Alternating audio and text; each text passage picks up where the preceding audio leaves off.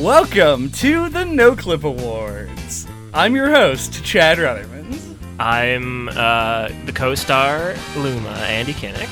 And I am the actual host, JJ Artemis. And today, we're back for another year of... What would you call what we do here? A stupid award show. Hell yeah. And by a stupid one, we mean clearly the best one. Mm-hmm. Much better than the Game Awards. Yeah, like all good things, it is decided by one person from the decisions of two people. Yep. Mm-hmm. The masses as a whole cannot be trusted with these kinds of decisions. I agree. It is democracy in its purest form. It's more of a Republican thing, really.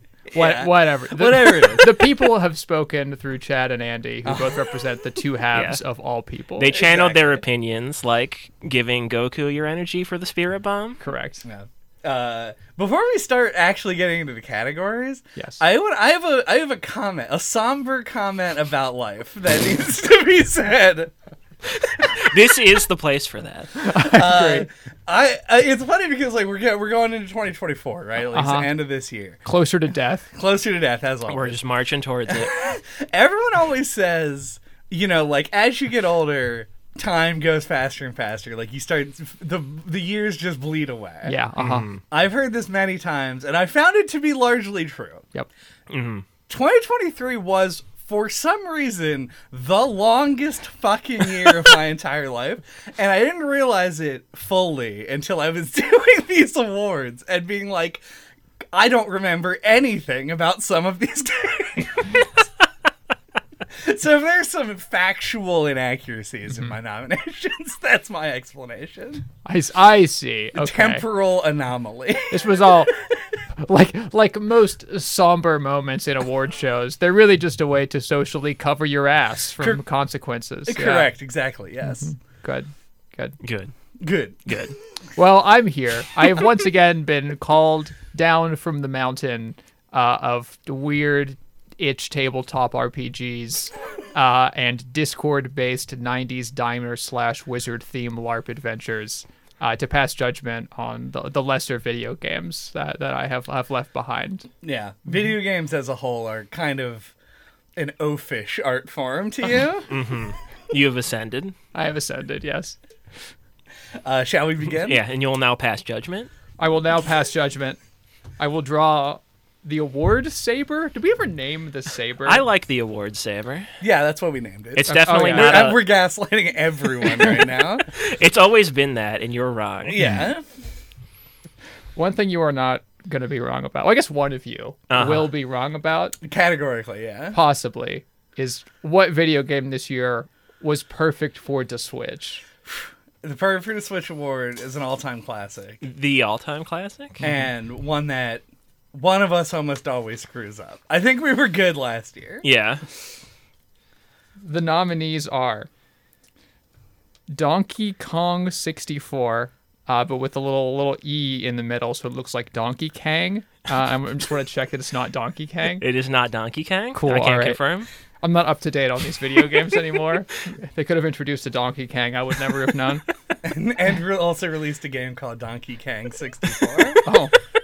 And a very bold entry, Shadow of the Colossus. Yeah. Those are the games that are perfect for the Switch right there. Well, I have to know, why Shadow of the Colossus? Why do you want that somber experience on the go? That's just the theme of everything for me this year. No, I think it's not the on the go part. I feel like Shadow of the Colossus is the only game that I would describe as slow and plodding and meticulous, that I feel like works on the Switch because incidentally it also has little miniature like vignettes that you have to play through. So it is technically compartmentalized, even though it doesn't really need to be. Shadow of the Colossus is like if Hold on, this metaphor is going to be really good. I You wait have you. to bear with me. Okay. This Shadow of the Colossus on the Switch would be like if Francis Ford Coppola started releasing TikToks. So bad? I feel like it elevates a platform that doesn't necessarily need it, but would be funny to watch for a while. I've now mashed the metaphors in a way that makes it worse. Yeah. Don't elaborate on that metaphor. Let us all complete it for you. Andy, why Donkey Kong 64? So we got into this a little bit on the episode, but like it's Donkey Kong 64, and it's only available on the Wii U Virtual Console, which you don't have access to anymore, and the N64. Yeah. So like. And a lot, like we had problems with the N64. We went through 2 of them, and they didn't work. We couldn't play the game, or Chad couldn't anyway. I have the Wii U version because I'm a nerd that likes Donkey Kong. But yeah, it's like a classic Donkey Kong game, like one of Nintendo's flagship characters, and it's really hard to play. I think it just belongs on the Switch, either on the whatever they call it now, the Nintendo Purchase Zone. yeah, like on the N64 emulator thing they have, or like some kind of port or remaster or something. Like just really neglected piece of Donkey Kong history. Like most. For no reason, yeah. I feel like Nintendo just kind of likes to ignore it for some reason. And I say justice for Donkey Kong 64. Put it on the Switch. I have never felt more like a millennial gamer than this exact moment, in which we are debating whether Donkey Kong 64 or Shadow of the Colossus should be brought with us on our commute. Counterpoint. Yeah. Almost every other game that we talked about this year is just already on the Switch. Or like just could not possibly be on the Switch. Okay, I respect the absolute requirement to keep this category from dying, even as the Nintendo Switch like arises to gaming dominance as it always should have and was destined to. I'm tempted to go with Andy, less because I ever want to play Donkey Kong 64 on my commute, than because the idea of sitting next to someone, looking over on their video screen, and watching like a horse die would be like kind of like watching. It's like a less extreme version of catching someone watching pornography casually on the subway. Yeah, like it's not. There are just kind of questions that are implied deeper within there, and I would also really be worried about like pausing the game. You know, like when you're like hanging on for dear life at the limb of a great eagle of some sort. As how most people like to get off the bus. Yeah. Whereas with Donkey Kong 64, I feel like if you paused that game and then came back to it, your face, like there'd be no expectation for you to like suddenly like really be into the moment, right? Like you could continue to just have like a completely flat expression as you're holding the Nintendo Switch. Yeah, also when you pause it, it goes, okay. And it would be funny to be able to have that sound bite just ready to go at any point in time. I didn't know that it did that. Oh, yeah, I changed my answer to Donkey Kong 64. Yeah, that's 100% worthwhile. Especially, one of the like underrated elements of Perfect for the Switch is what games are the best for being the person who does not wear headphones in public, or like the max speaker kind of person that can make everyone else's day a little better. That's one of the benefits of you could also play the DK rap. Is that you can slowly sort of build up more criteria and it becomes more rich and complex. Yeah. Correct. Yeah. Yeah. Thank you for revealing this new avenue of victory. Andy Kennick does win. The one and only time Donkey Kong 64 has won anything. Especially against Shadow of the Colossus, the most award-winningest of all video games. Next category. The least story... Let me just get my bifocals out, because I'm such a fucking elder. Least scary horror-themed game. A category I wish I had come up with a better name for. The really not so spooky award. Yeah, this is the Spook a Little award. I guess it depends on what the intent of the category will be. An intent I will soon learn, as the entrants are Shadows Over Loathing and Chop Goblins. The fuck is Chop Goblins? Chop Goblins is one of the greatest video games of all time. Chop Goblins is a game from the developer of Dusk. Good. That is like a similar like boomer shooter style game. Ooh. But it's very comedic in general. You have an arsenal of like an old flintlock pistol and like a machine gun that fires wooden stakes, and you kill goblins, the Chop Goblins, who run around and have really high-pitched voices and giant heads. Incentivizing you to kill them and shoot their large heads. Well, they came from another dimension, and they're going back in time and destroying history, is like the plot of the game. Yeah, fuck that. It's a very silly game, and one that I never felt afraid of even a little bit. But you would still call it horror themed? I think so. It's got Dracula in it.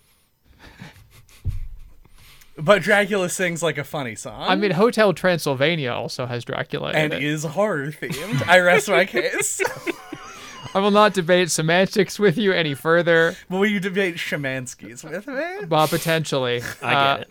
This is not the time nor the place. Andy, Shadows Over Loathing. Okay, so Shadows Over Loathing, obviously the sequel to West of Loathing, but it's like Lovecraftian horror themed, and as you would expect from if you've played West of Loathing or Kingdom of Loathing, it's not scary at all, and it's just funny, and at times feels like it even loses the thread that it's even supposed to be cosmically horror themed.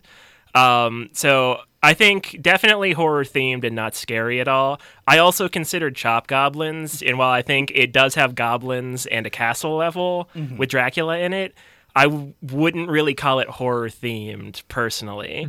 You can be the judge of whether or not you agree or disagree with that. But I think Chop Goblins is more just like a goofy shooter and not horror themed, whereas I think Shadows Over Loathing is definitely has like Lovecraftian horror themes in it. I see.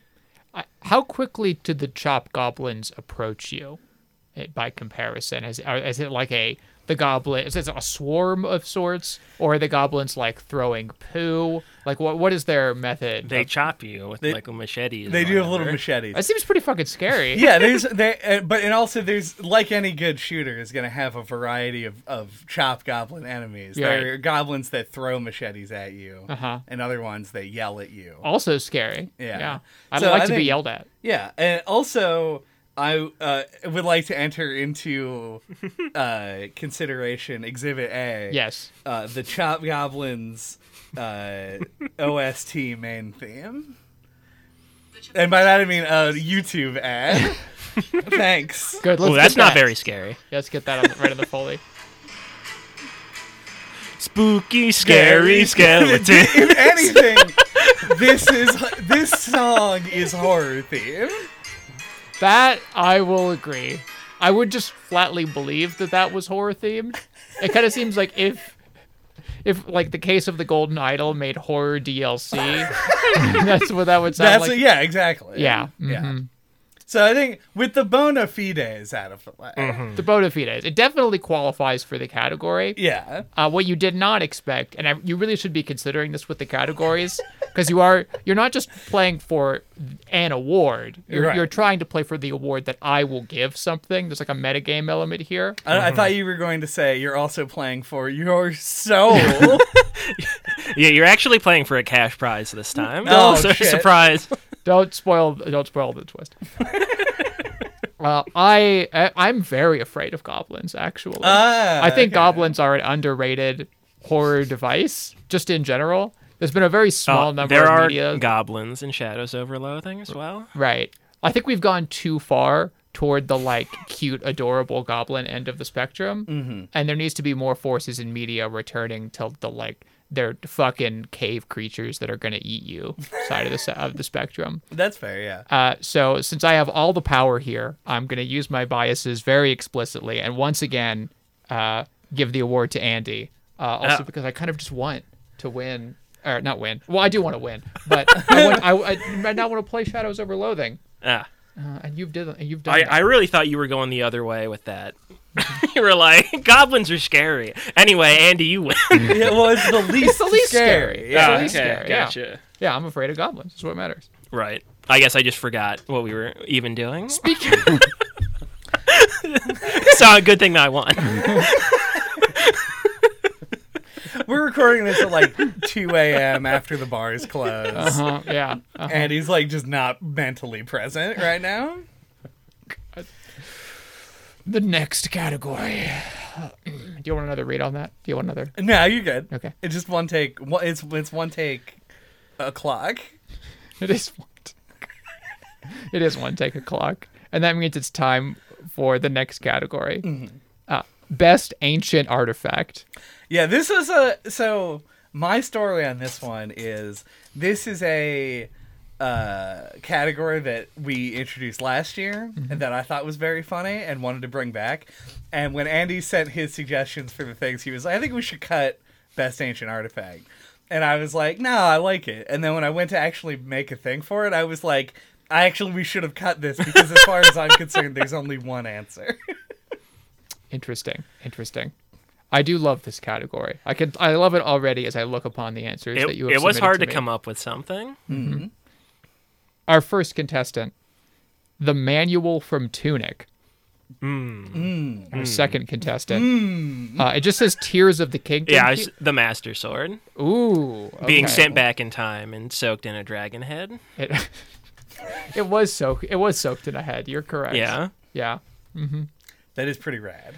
So I guess I never really conceptualized the Master Sword as an artifact before, but that really does feel like my failing. It is definitely an artifact, especially when it's no longer a sword for like a good chunk when it's like of the game. broken kind of mossy sword. Why do you think the Master Sword is so good as an artifact in the context of that game?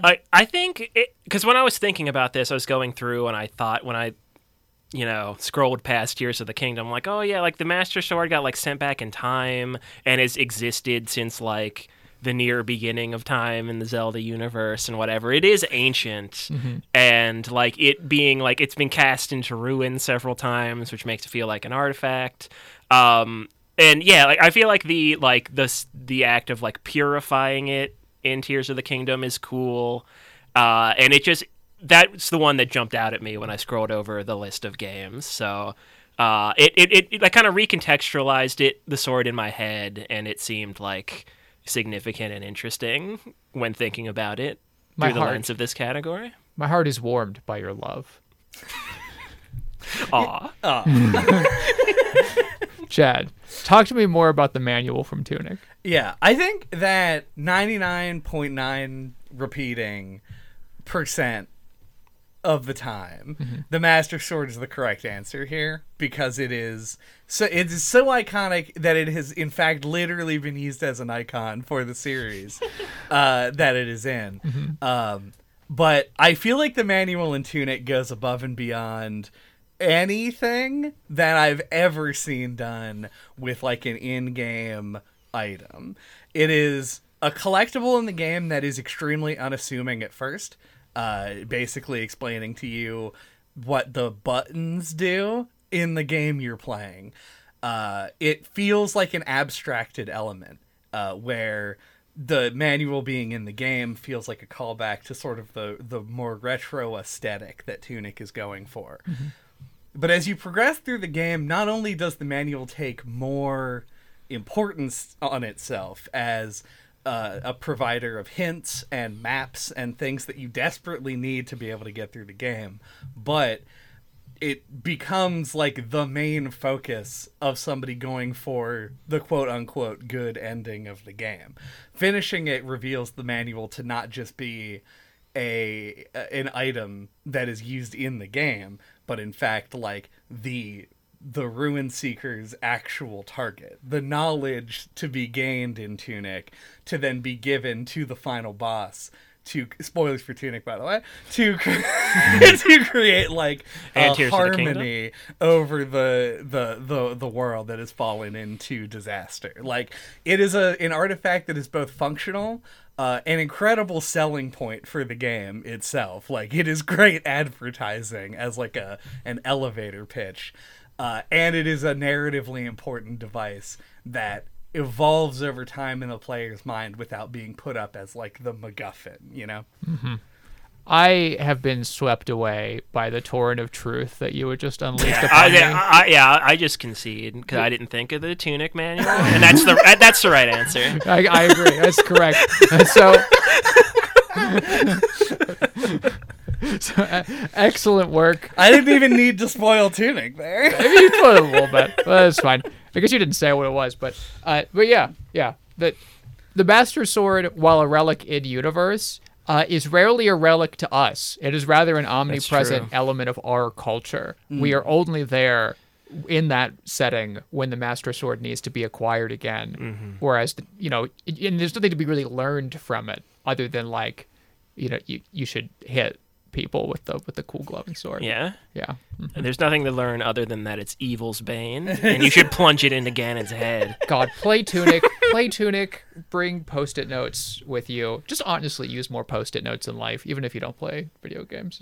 Speaking of, yeah.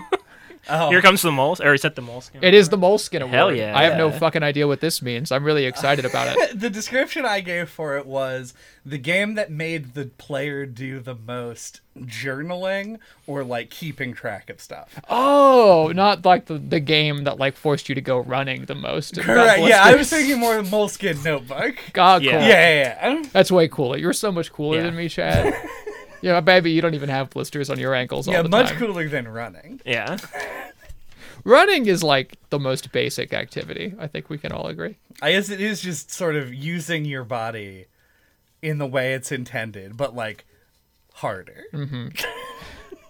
But when I see somebody running, I often think like, God, isn't there anything better that you could be doing with your time? Yeah, that's also what I think. Yeah. The game of the year, not running. Not running. Not once have we even thought about it. Running, no awards.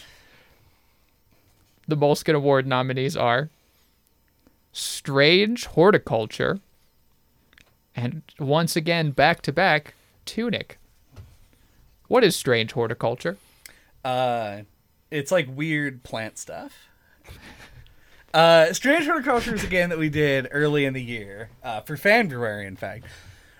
Just a note, unless we're doing some kind of insane called shot, which I don't think has ever happened, we don't know what the names of episodes are going to be prior to recording them, because they come from the episodes themselves. I'll only take this opportunity, now that Strange Horticulture has come up, to just apologize to Janelle, who suggested Strange Horticulture, for calling the episode Fart March. That was a dumb episode name. I stand by it. Thank you for this moment of vulnerability. Yeah. But Strange Horticulture is a game where you essentially like collect plants. Sick.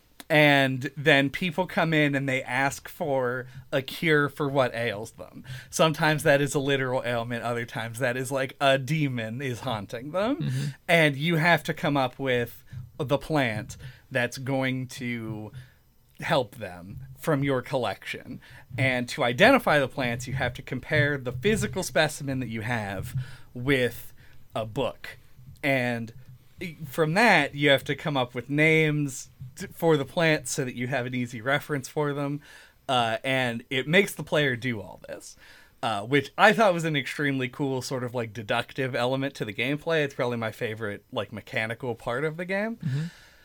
And while this game didn't make me actually write anything down in a notebook, which is sort of like what the impetus of this whole award idea was, It was a game that made me actually do a lot of logging. Like, I would be constantly updating plant names and labels and all of these things to try and get around it. And I thought it was very fun. I like that. I like that pitch. I like logging just as an activity. Andy, I don't think you really need to go into too much detail about the Moleskin elements of Tunic, but I would love to hear about your personal Moleskin experiences. Yeah, I wish I would have brought my notebook with me. Because, yeah, it's a game that, like, there's been plenty of games I've played where I've, like, made some notes, but it's the first one where I was like, okay, shift gears, this is now the game. Going through the manual and, like, drawing out the golden path to, like, open the door and, like, find all the fairies and shit. Like, there's multiple things you can do. Like, there's one of those whatever monoliths that you have to, like, find all the pieces of in the world and figure out how it fits together, and you have to, like, draw that out. And I just think it made me enthusiastic about doing that in a way like I don't think any other game has. So yeah, like I feel like it to me felt like the poster child for this award. Like it feels like the game that like not requires, because I guess the manual is technically optional, but like you'll want to do it. That feels like, you know, like everyone's favorite part of the game is figuring that puzzle out. So yeah, I think it's just the presentation or the execution of it, like, just made it, like, fun to do in a way that, like, I personally haven't experienced before. I agree wholeheartedly. And while I am, once again, just massively biased, of course, in favor of Tunic, I don't want that this award's victory to be taken as a slight against plants. I really, the plant community is very close to my heart, and I hope that we can maintain a good relationship after I hand this victory envelope to Andy Koenig. Hell yeah. As the representative of plants, I understand and accept your apology. I feel like that was a good pick, though. I didn't think of Strange Horticulture. I kind of thought that we were both going to put Signalis. And that was my second choice. Yeah. Signalis is a 100% second choice. Yeah, silver medal. Don't spoil it. I'm like literally mid Signalis right hell now. yeah. I'm like halfway through it, I think. We will not spoil it. Other than to say that we wrote things in a notebook. I don't know if that counts as a spoiler. It merely excites me on a very deep level. Yeah. Speaking of things that excite me at a deep level, our next category is least likely to be compared to Dark Souls. The other classic? The other classic. Maybe the first category we ever came up with as a category, not just for this award, sir, but in our lives. Yeah, sure. Something we all think about on a daily basis. Uh-huh. Cavemen compared hunting mammoths to Dark Souls. We're constantly just running away from the idea of thinking about Dark Souls. It's very good. The nominees are Super Mario Brothers Wonder and The Bunker. Strong contenders. I want to hear about The Bunker first in the ways that it is not like Dark Souls. So, The Bunker is an FMV game where you play as a guy who, in fact, played one of the dwarves in The Hobbit. Sick. He is alone in a bunker and with his dying mother. The first thing in that game that happens is his mom dies. Uh-oh. And then he breaks from this daily routine he has of just like his mother die? Of eating baked beans while on the toilet. And I'm not joking. And he then explores the bunker and uncovers what happened there and escapes. Okay. There is a lot of depression and death, I'm noticing. That's fair. Is there a lot of depression and death in Super Mario Brothers Wonder? I would argue. I mean, there's like the typical Mario style of depression where Bowser does something and people are sad about it across the kingdom. Mm-hmm. But then after like a pretty brisk 10-ish hours of fun platforming gameplay with psychedelic interludes, they all are fine again. So, no, I would argue not a lot of depression and death. Yeah, understandable. Also, things being fixed forever, very unlike Dark Souls. Pretty unlike I mean, There is a cyclical nature of Bowser always kidnapping Peach again. That is true, Yeah. yes. yeah, I'll give Yeah. you that. And with that, we enter our combo round, as this is one of the most contentious of all categories. Chad, how is the bunker like Dark Souls? You bring it up. You bring up that the game is depressing and that it deals with death and sadness a lot. It But is easy and requires no effort, though. I'll just say that. that's true. Real So quick. neither does Mario Wonder. It in fact has many different ways to make the difficulty even easier than the default. But the bunker, though, I'm going to attack it from a slightly different angle because I also considered the bunker and had to do this exercise already. Yeah, it's like a chessboard in your head of games that are similar to Dark Souls. Yeah, no, this has become this is a very meta award at this point. What I think about the bunker and the reason why I think that the bunker can be, in fact, compared to Dark Souls is that the game, it has sort of an archaeological element to it. Right. You aren't, because the game gives you no choice in what you do. Right. No But exploration. The narrative of it is exploring a destroyed civilization, essentially. There were human beings who lived in this bunker, and due to your mother's refusal to allow you've never gone into the lower floors since the accident where the radiation killed everyone. And so there's just this element of your character having to go through a ruined world and sort of pick apart what happened based on memories and logs that you find. So Solid advantage to Chad on this one. Do you have a rebound? My only things when I thought about Mario Wonder were that it is hard in spots and it has skeletons in it. the skeletons were a death knell on a previous year, so their dry bones are in the game. Right. Yeah. So that's all I got.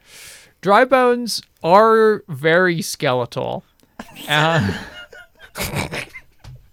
That Point for Andy. I'm willing to concede here because Chad could have brought up the fact that there's a scene with ghosts in it in the bunker. I think the pile of evidence is larger against the bunker. I respect you for submitting and committing similar to Dark Souls seppuku on this day. Should have picked Jazz Punk. Should have picked Jazz Punk. I But consider Jazz Punk Yeah. also. too late for that. Point to my main man, Chad. Wahoo. Let's go. Let's go. Speaking of men, another man's treasure. What does that mean? It's our trash. It's What? Our as in I love it, or our as in I gotta figure out what to do with this? We assume that these collectibles that we are going to describe in the game or in this category are somebody's treasure because they aren't ours. Yeah, the worst collectibles. Yeah. Got it. This was also just really hard for me to pick, and I think it's because I was too focused on trying to make a statement here. And the statement you decided to make was Resident Evil 4 plus R? 8. 4 plus 8? But we did both Resident Evil 4 and 8, and both of them have this bad collectible. I see. Okay, I didn't think they were on 12. Also, Yeah. I wrote- Resident Evil 4 plus 8 final chapter prologue. Also, I don't know. I for some reason put 4. Oh wait, no, it isn't. Yeah, I put 4 lines on the E in evil, and I don't know how or why. Because that it's Resident happened. Evil 4. Yeah, maybe that's it. I don't know. Thank you for calling out your own terrible penmanship.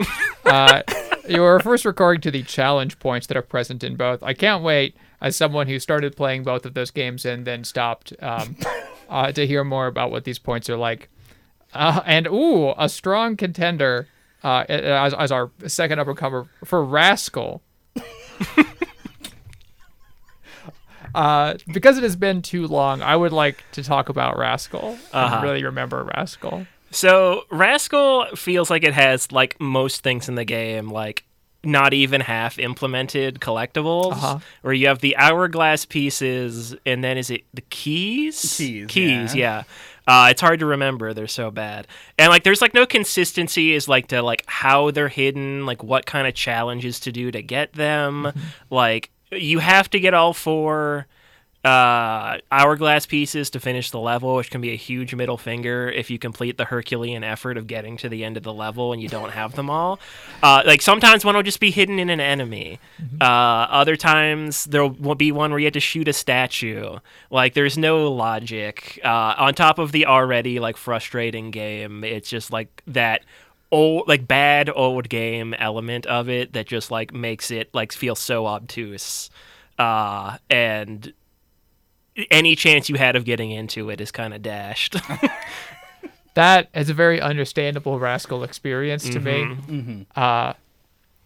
Chad, tell me about these challenge points, which sounds like a thing that you would care about. Yeah, well, that's the problem. I talked about this on the Resident Evil 8 episode, not on 4, because we did it as a pocket, and obviously I have a lot of important things I have to say about Resident Evil 4.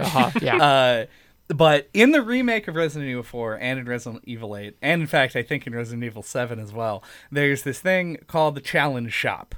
And the Challenge Shop sits outside of the game as part of the main menu and is just a list of shit that you can unlock by spending challenge points, which you get by doing specific actions in-game. Okay.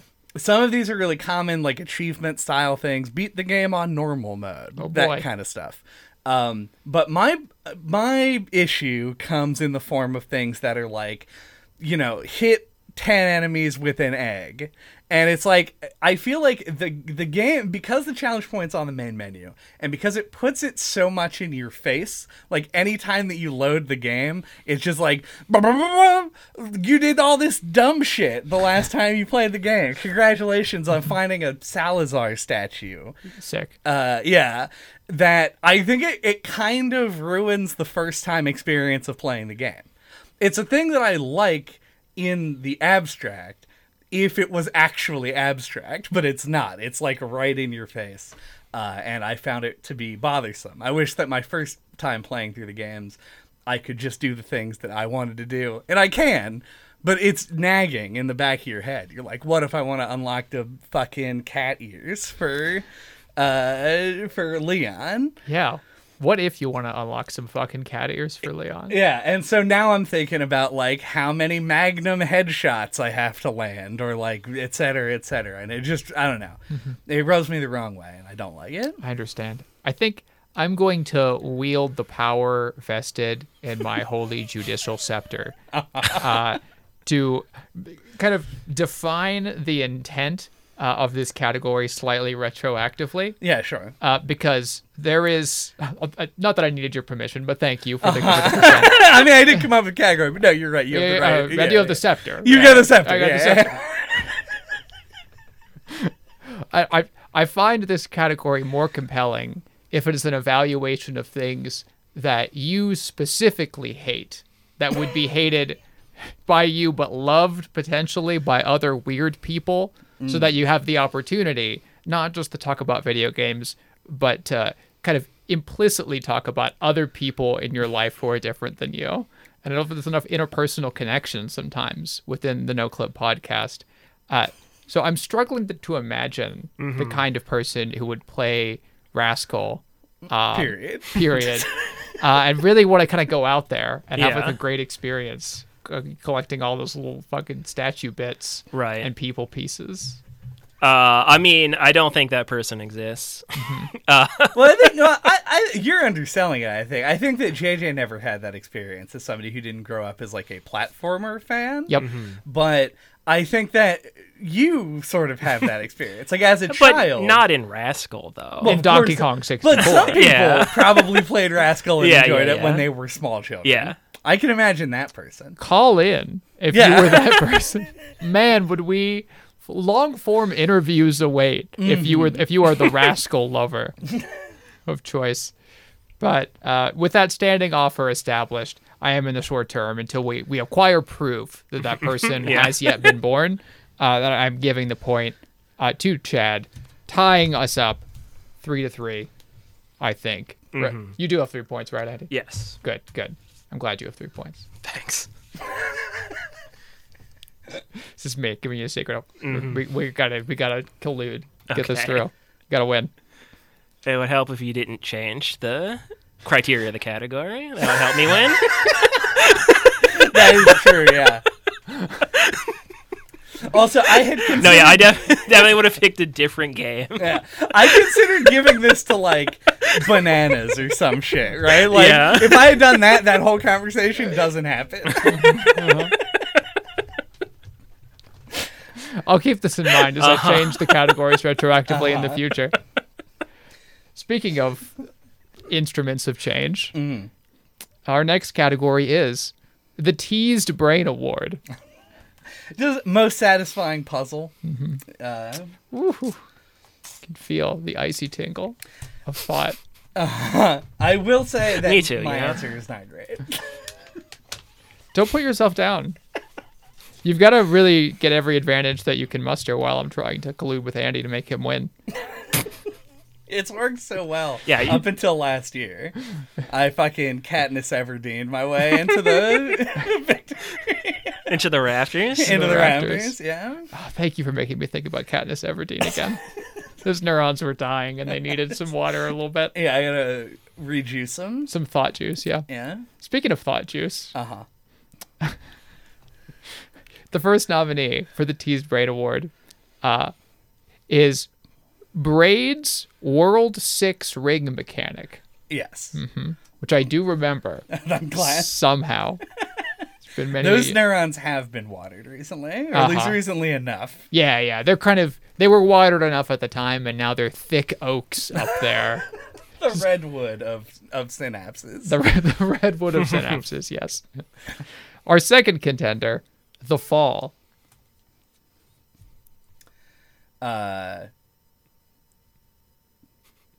Sorry, I was gonna start talking, and then you like looked at Andy, and I was like, maybe it's Andy's turn to go first. It is Andy's turn to go first. I wanted the weight of The Fall Oh, to good. set in. So I picked The Fall because we did it recently. It's kind of like a cinematic platformer-y, like, adventure game, kind of like a point-and-click adventure game, but you don't point-and-click. You play as, like, an astronaut has like fallen to a planet and is like unconscious, and you play the AI of the suit puppeting his body around, trying to like get him medical assistance. Sick. Yeah, very cool setup. But like it's made like in such a way that like I feel like the pacing and the difficulty curve of the puzzles is like one of the most satisfying and smooth that I've ever played. Like it has these puzzles that like ramp up in difficulty, but like I never hit that wall of like I have no fucking idea what to do. Like I found like it had like text logs and stuff that like explained things about the world, but they were never too long. I actually found myself reading them all and not skimming and actually retaining it, and it's actually like used in puzzles. Like there's this whole section with this like slug mother, like brood mother giant slug. Oh hell yeah. And there's like this whole section of the map like that's like 3 floors, and like you have to like get information from the break room about like how to kill her, and like it's so natural. Like you like remember like what you're supposed to do as soon as you come across the components. You know where to go and what to do with it in a way that like just felt like, because like it could be moon logic-y, like, right, you know, there's no like everyday logic to killing a slug mother, but like I like immediately like intuited like what to do, and it just like felt really smooth and good. So I picked The Fall for best puzzle design here. I know this strange astronaut man. I've seen photographs of him places, and I love the font that they picked for the title. Nice. Chad. Bonus points. Nice. So I went Braid. Braid is kind of the opposite of that. I think that Braid is a game that has a very jagged difficulty curve. Yep. It just sort of kind of picks and chooses where it wants to be hard. And when it's hard, it's extremely hard and can be frustrating. But I think that specifically the ring mechanic, where as Tim, you can throw the ring down and it will change the way that things interact with the flow of time, was 100% satisfying the whole way through that stage. Like, it's one of my favorite puzzle mechanics, and it's coming from a game that has influenced the very existence of puzzle games over the last however many years, like 10, 15 years at this point.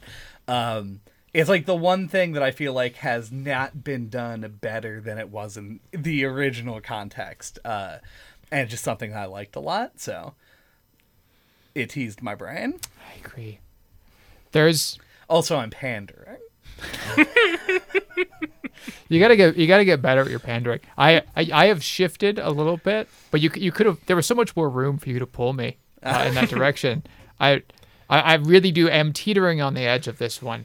Tried to consider the distinction between whether or not a mechanic, right? Where you're talking about a system that has very gradual effects on the world, or like where those, it's not like an on-off switch, right? Mm-hmm. It's not necessarily a logic test or a puzzle in the same way that the fall would be, but it does definitely require very intense forethought. I'm struggling with whether or not that counts as the same type of brain itch, the same thing that you feel when you're playing the Case of the Golden Idol or Tunic, and you're mapping out all of the relationships between these concepts. I think that Braids, in terms of being a puzzle game, I think that Braid is almost more, I agree, it is more action focused, essentially. Like, there's still execution in Braid. Yes. But I think that, because I am talking about a specific mechanic within the game. Like, I think that I said my answer was bad. That's kind of the reason that I think it is bad, is that I'm choosing I'm cherry picking a specific part of the game that I think is emblematic of why I like it. But at the same time, I would call it a puzzle. I would call it a brain teaser, in that there were some of these screens that I stared at for like minutes on end, right, to try and get an actual like idea of what I was supposed to be doing. Right. Mm-hmm. I agree that thought is absolutely required and mechanics of a certain level of complexity. But unfortunately, I have just tricked you into admitting that your answer was bad, which gives me the only excuse that I need to award this point to Andy. I will accept it. Well, to play the fall, I didn't realize that there was a dead man or dying man in the astronauts. That's so cool. It is a very cool concept. And it's a nice brisk experience. Like, it's a good time. I love briskness. Samesies. I love brisk iced tea. Yeah. I think we can all agree. Speaking of experiences that are brisk, the next category is smashiest balls. Nice. Everyone's favorite category. No explanation required. No explanation required. Yeah, your imagination is what makes this category good. Mm-hmm. Indeed. Let's see if it will carry you to victory today. The contestants are Cursed to Golf. Oh, and Cursed to Golf. Wow! Victory. Let's talk about Cursed to Golf. It deserves it. Yeah. So Cursed to Golf is a game that I think we both felt the effects of this category in. And I think what we're probably both getting at is that this works on multiple levels. Yeah. It is a ball-crushingly hard game. And in addition to that, it is a game about golf. Yep, you're teeing up a lot of balls to hit with that driver. And because of how hard the game is, those balls end up getting crushed even more than they would in a typical golf game. Yeah. It's like ball granola. It is essentially a ball granola. It is like ball granola, yes. That's the most true statement I've heard today. Mm-hmm. I agree. All right. Thank you for joining together in this search for truth. Is that the first tie this year? First tie for the Smashiest Balls category? I don't think so. Oh, Super Monkey Ball? Yeah. Okay. Yeah, that one also tied. We'll have to consult the scribes. Yeah. I wish I had fucking scribes. Nah, boo-boo. We have scribes, more scribes than you do. There's definitely a joke in there about attempting to use subscribers as actual scribes. We don't have subscribers. We have scribers. Yeah, please, from here on out, you know, people like comment, and scribe. It's like Taylor Swift has like Swifties. Our fans are called scribes. Good. Yeah. Good. Okay. Excellent. The next category. So we enter the home stretch. We need to be entering into due to the length of the episode and the time of day. Hell Yep. yeah. Game best experienced twice. Oh, I did not realize how far into the list we were. Yeah, actually. we got 3 left, I think. Hell yeah. After this. Like, this was definitely one where if we like workshop this for some time, we could get a sick title. Oh yeah, this is one that I most wish that I'd come up with a better name for. Uh-huh. The contestants are Signalis Oh no. and Signalis. Yeah. Oh, Another tie. yet another 2 ties in tie. a row. 2 ties in a row. No discussion allowed. Only victory. I'm not even done with Signalis, and I already agree with both of you. Yeah. There is no puzzle to motivate it, I have begun a phone journal of like concepts and just like lore building. That's a good idea. You might not Agreed, have yeah. to play it twice if you do that. Yeah, possibly. Well, I don't know. So, but the reasoning behind it, just very quickly, because we talked about this on the episode. This is a rehash. Is essentially that the game, as you play through the game, I feel like you get so much more context, and the narrative itself is both difficult to understand at face value, and also has complicated concepts like you were making a journal to cover. And so I feel like just playing the game multiple times, much more so than multiple endings, which it does technically You'd be have. keen to all of it from the beginning if you played it again. It would help recontextualize and make things, I think, a more enjoyable narrative experience. I agree. All right, unanimous. Wonderful. Even with the host, which is rare. Yeah. Yeah. Well, we're all in perfect harmony. The rare 3-way. Nice. 3 men in a bed. 3 on a bed. I guess 3 men near a bed. Yeah. Which we kind of do have 3 men near a bed energy, I would Yeah. say, on this podcast. You decide what that means, listener. Today, the scepter is yours. Our next category. Best soundtrack. Is that your submission? No. Okay. Just had to like double check, you know. I love touching envelopes. He's going to change the category to be sound. Your submission becomes the sound you make whenever. Ooh! This is gonna be a spicy one. Our first contestant, Kingdom Hearts. All right. I wonder who chose that one. Our second contestant, RimWorld. I suspected that there would be. I knew this is what you were going to pick. Yeah, I felt like that we definitely were on each other's wavelengths here. Let the blood flow. I think that Kingdom Hearts soundtrack is pretty good. All right, that settles it. I'm not going to argue that it's bad or anything. I don't think this is an offensive category for me. I think that RimWorld's soundtrack just... I literally... This was one of the easiest ones for me to settle on because I knew already that I... Like, like any other time that we've done the soundtrack award. If I'm listening to a game soundtrack extracurricularly, right, that's already like definitely is going to be there. And while I do have Simple and Clean on rotation on my phone, nice, I don't really consider that. I mean, I do consider it to be part of the soundtrack. Kingdom Hearts gets its flowers for that. I'm not out here listening to it, the rest of it, like on my own time. RimWorld soundtrack is so emblematic of the game. It fits so perfectly.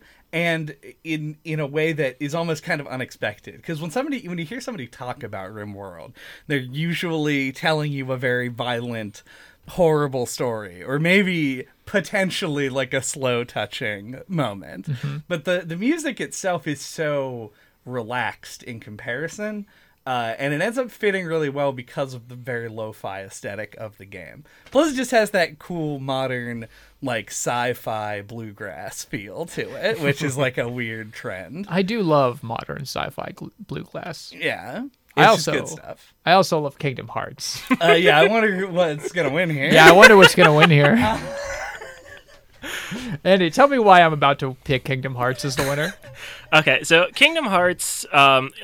the composer is Yoko Shimomura, who is my personal favorite, like, working composer in video games today. And I think Kingdom Hearts is her strongest work still, personally, because, like, I can't imagine, like, acing an assignment more than she did, like, composing the soundtrack for this game. Like, it has to, like, feel authentically Disney and contribute to, like, what makes it feel Disney. Which is a tall order on the PS2, so I think the soundtrack's doing a lot of heavy lifting. She's doing original themes that, like, fit these movies, and, like, I personally find that, like, every song is, like, an earworm in the positive way. Like, they're all memorable. Like, I can think of a world and I know exactly how, like, the theme sounds, whereas, like, later Kingdom Hearts games, it's, like, less so. Not to dunk on later Kingdom Hearts games, but, you know, you got to get those digs in when you can. Like, I just feel like she has that, like, ability that, like, older composers like Koji Kondo had, where they had to, like, focus on those melodies, and that was what makes, like, old video game music, like, memorable and good. But she took that, like, in, like, the second or third generation, however you want to look at the PS2 era, and, like, really moved it steps forward, I think. Like, more complex orchestrations, and, like, I think the pressure of, like, the having to make stuff that fits with the Disney feel really, like, I think it puts it up there. It's like one of the better soundtracks to come out of Square Enix, a studio known for how good their music is in their games. So I think it's one of the all-time great soundtracks. And I hate that it's not on vinyl. I agree. It's not on vinyl? Nope. We should correct that. We should correct that immediately. We should create a limited issue printing. Yeah. Square Enix copyright holders, forget that you heard that. The victory. I know I announced it earlier. Oh, yeah. But in case the audience was worried that I was joking, highly not joking. Highly not joking. The winner is Andy. Andy's now got a solid 2 envelope lead. Well, I thought it was a 1 envelope lead. Not anymore. I got 5. Shit. Which means you're gonna have to back win. Incorrect. I lose. The last one is Game of the Year, which isn't a competitive category. Oh. We should have announced it the previous time. We should have announced it the previous time. How does it feel to already lose, Chad, while I open the last category? As somebody who has won once out of the 5 times that we've done this, pretty normal. I go out speaking my truth. You do. Except for that one time I lied.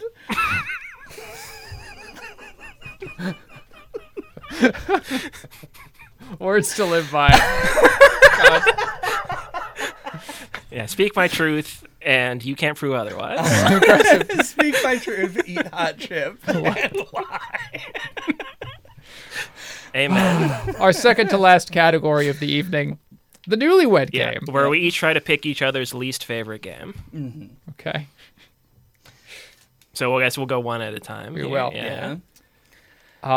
Andy's selection for Chad. I will say that there were some difficult categories this year.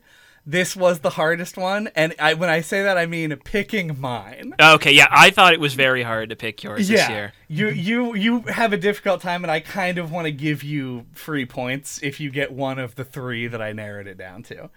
Oh, God. See, you don't have a final answer. I do, and it's in my pocket, and I can display it depending on what happens here. Mm-hmm. But I waffled, literally on the paper.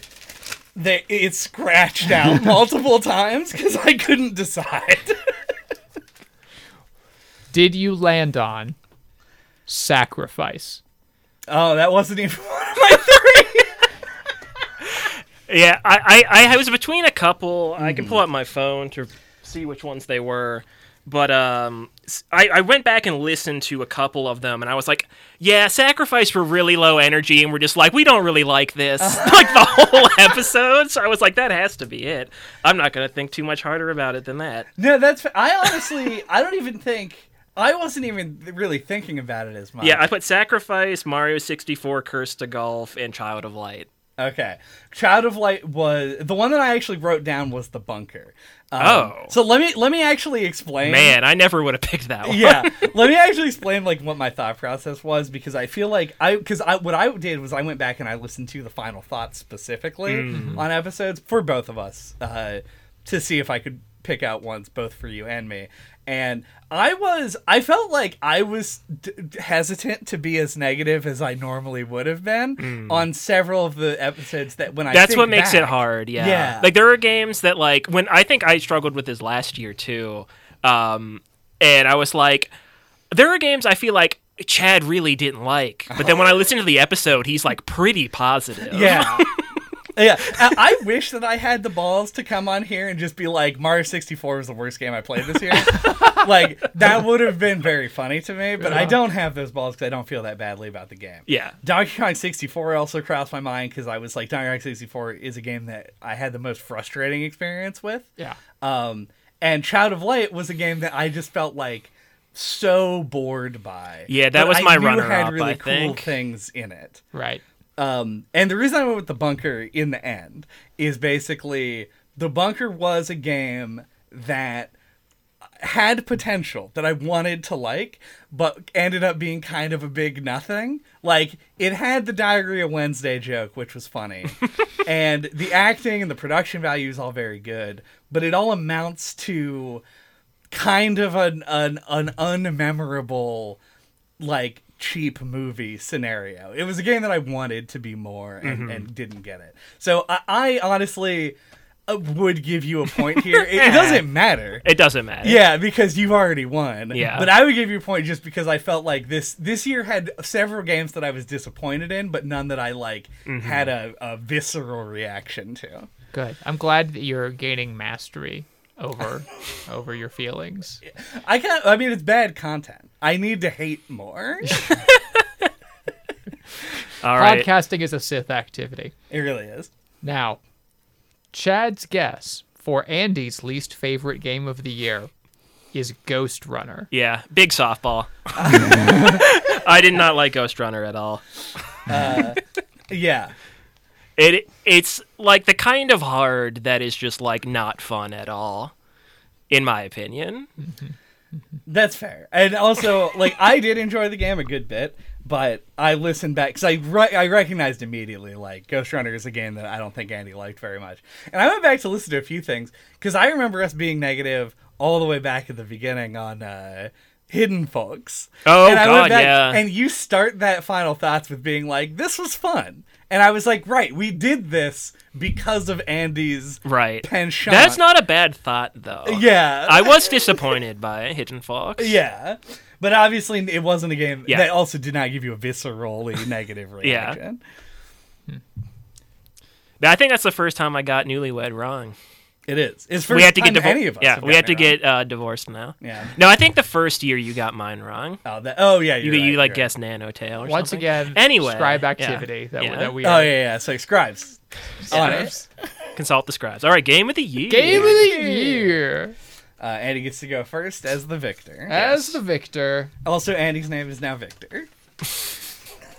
Andy Victor Kinnick. Mr. Victor. Only one sheet of paper in my hand. It's buried in the envelope like a secret little guy. It is a secret little guy.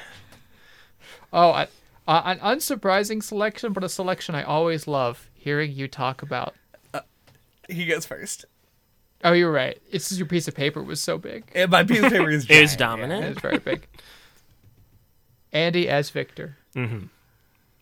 Tell me about Tunic and the way that it made you feel. Yeah, I feel like it's the obvious choice if you know me at all from this year. Yeah, Tunic is just one of those indie games, like, put it up there in the pantheon with, like, the Undertales, the Hollow Knights, you know, like the one that's, like, the breakout hit. And it's especially, like, one that caters to me being, like, a Zelda Dark Souls kind of mashup. Very similar to, I think, the kind of game I would want to make if I made a game. It's got an amazing soundtrack. It was one of my runners up for soundtrack. Like, I think it hits that like lo-fi sound without being too droning or boring. Like, it's still got like a catchy melody going on that keeps you engaged in it and doesn't just like become like a film score where it's very in the background. So yeah, and it looks very cute. I love the angular little bushes, great art style. And just, yeah, like Galaxy Brain puzzle design, like the Tunic manual is just one of the coolest things from games in the past several years, I think. So yeah, just a very standout cool game that didn't disappoint. I was looking forward to it ever since I heard about it, and liked it a lot. Dude, if I had to pick one game that is emblematic of how I view your tastes, it would be Tunic. However, I don't know if RimWorld, Chad's selection, is emblematic of your tastes. But then again, the thing that is emblematic of your tastes to me is often how much of an internal mystery you are, and how much I feel like your soul is always like just out of reach to me in a way that allows you to constantly be surprising. Yeah, that's fair. I think that we had Tunic is such a good pick for Game of the Year, and like would have been mine if RimWorld did not exist. Which is there are parts of my life that'd be better if RimWorld didn't exist, such as my ability to sleep. Because it just fucking ate my life for a long time.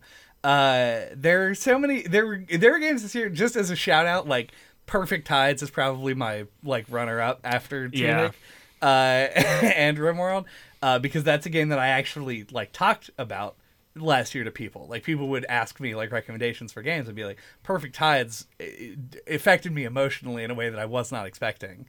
But that's the game I talked about. RimWorld is a game that I didn't shut up about. RimWorld is a game that just like, it looks simple. It controls like Microsoft Excel. Yep. It is, for some reason, a life-ruining time eater.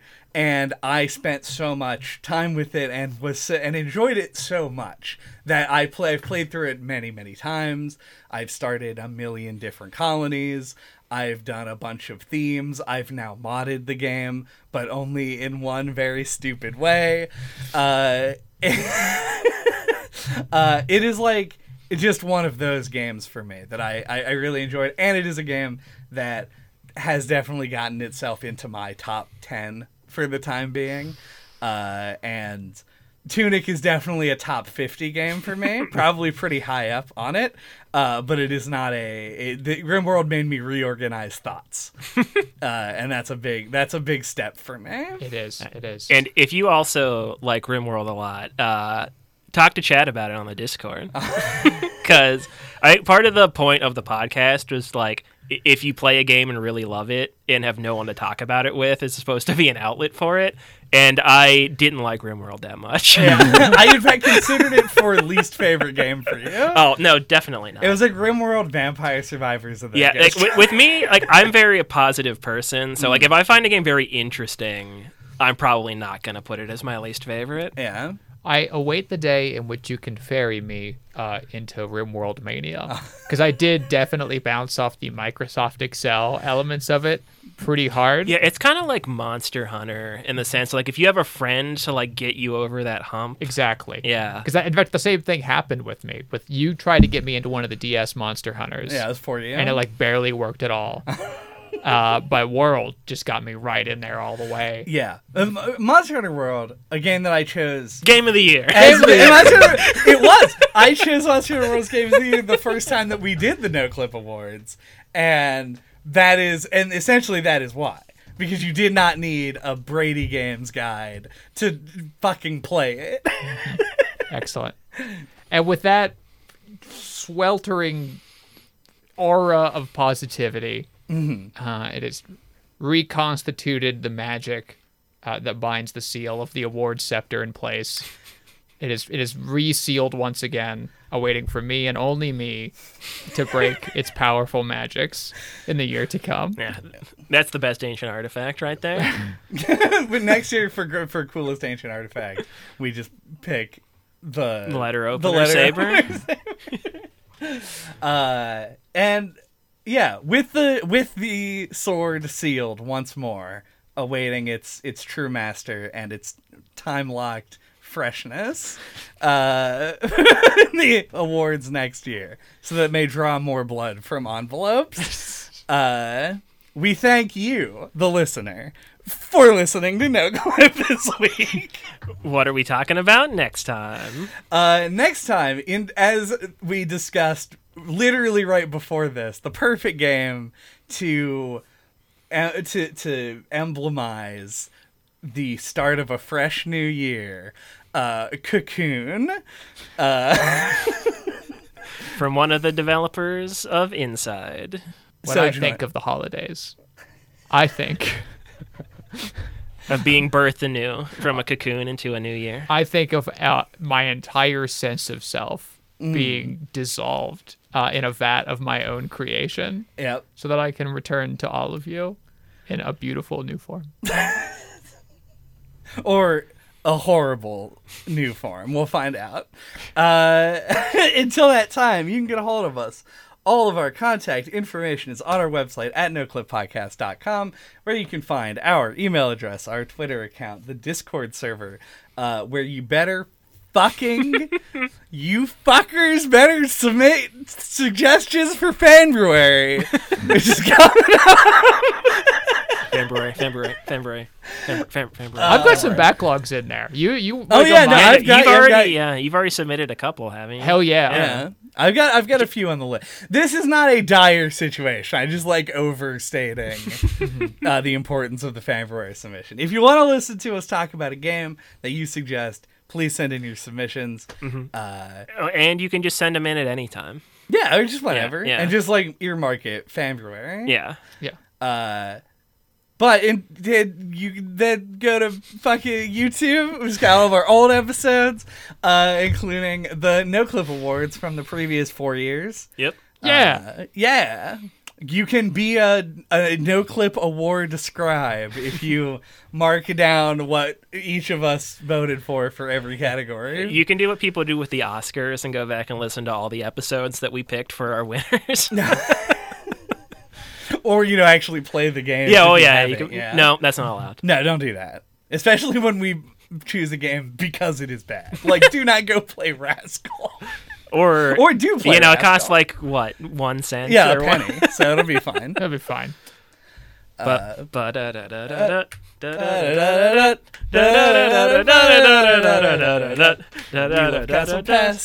the subscribe button. Like and comment and subscribe right now. Another year in the books.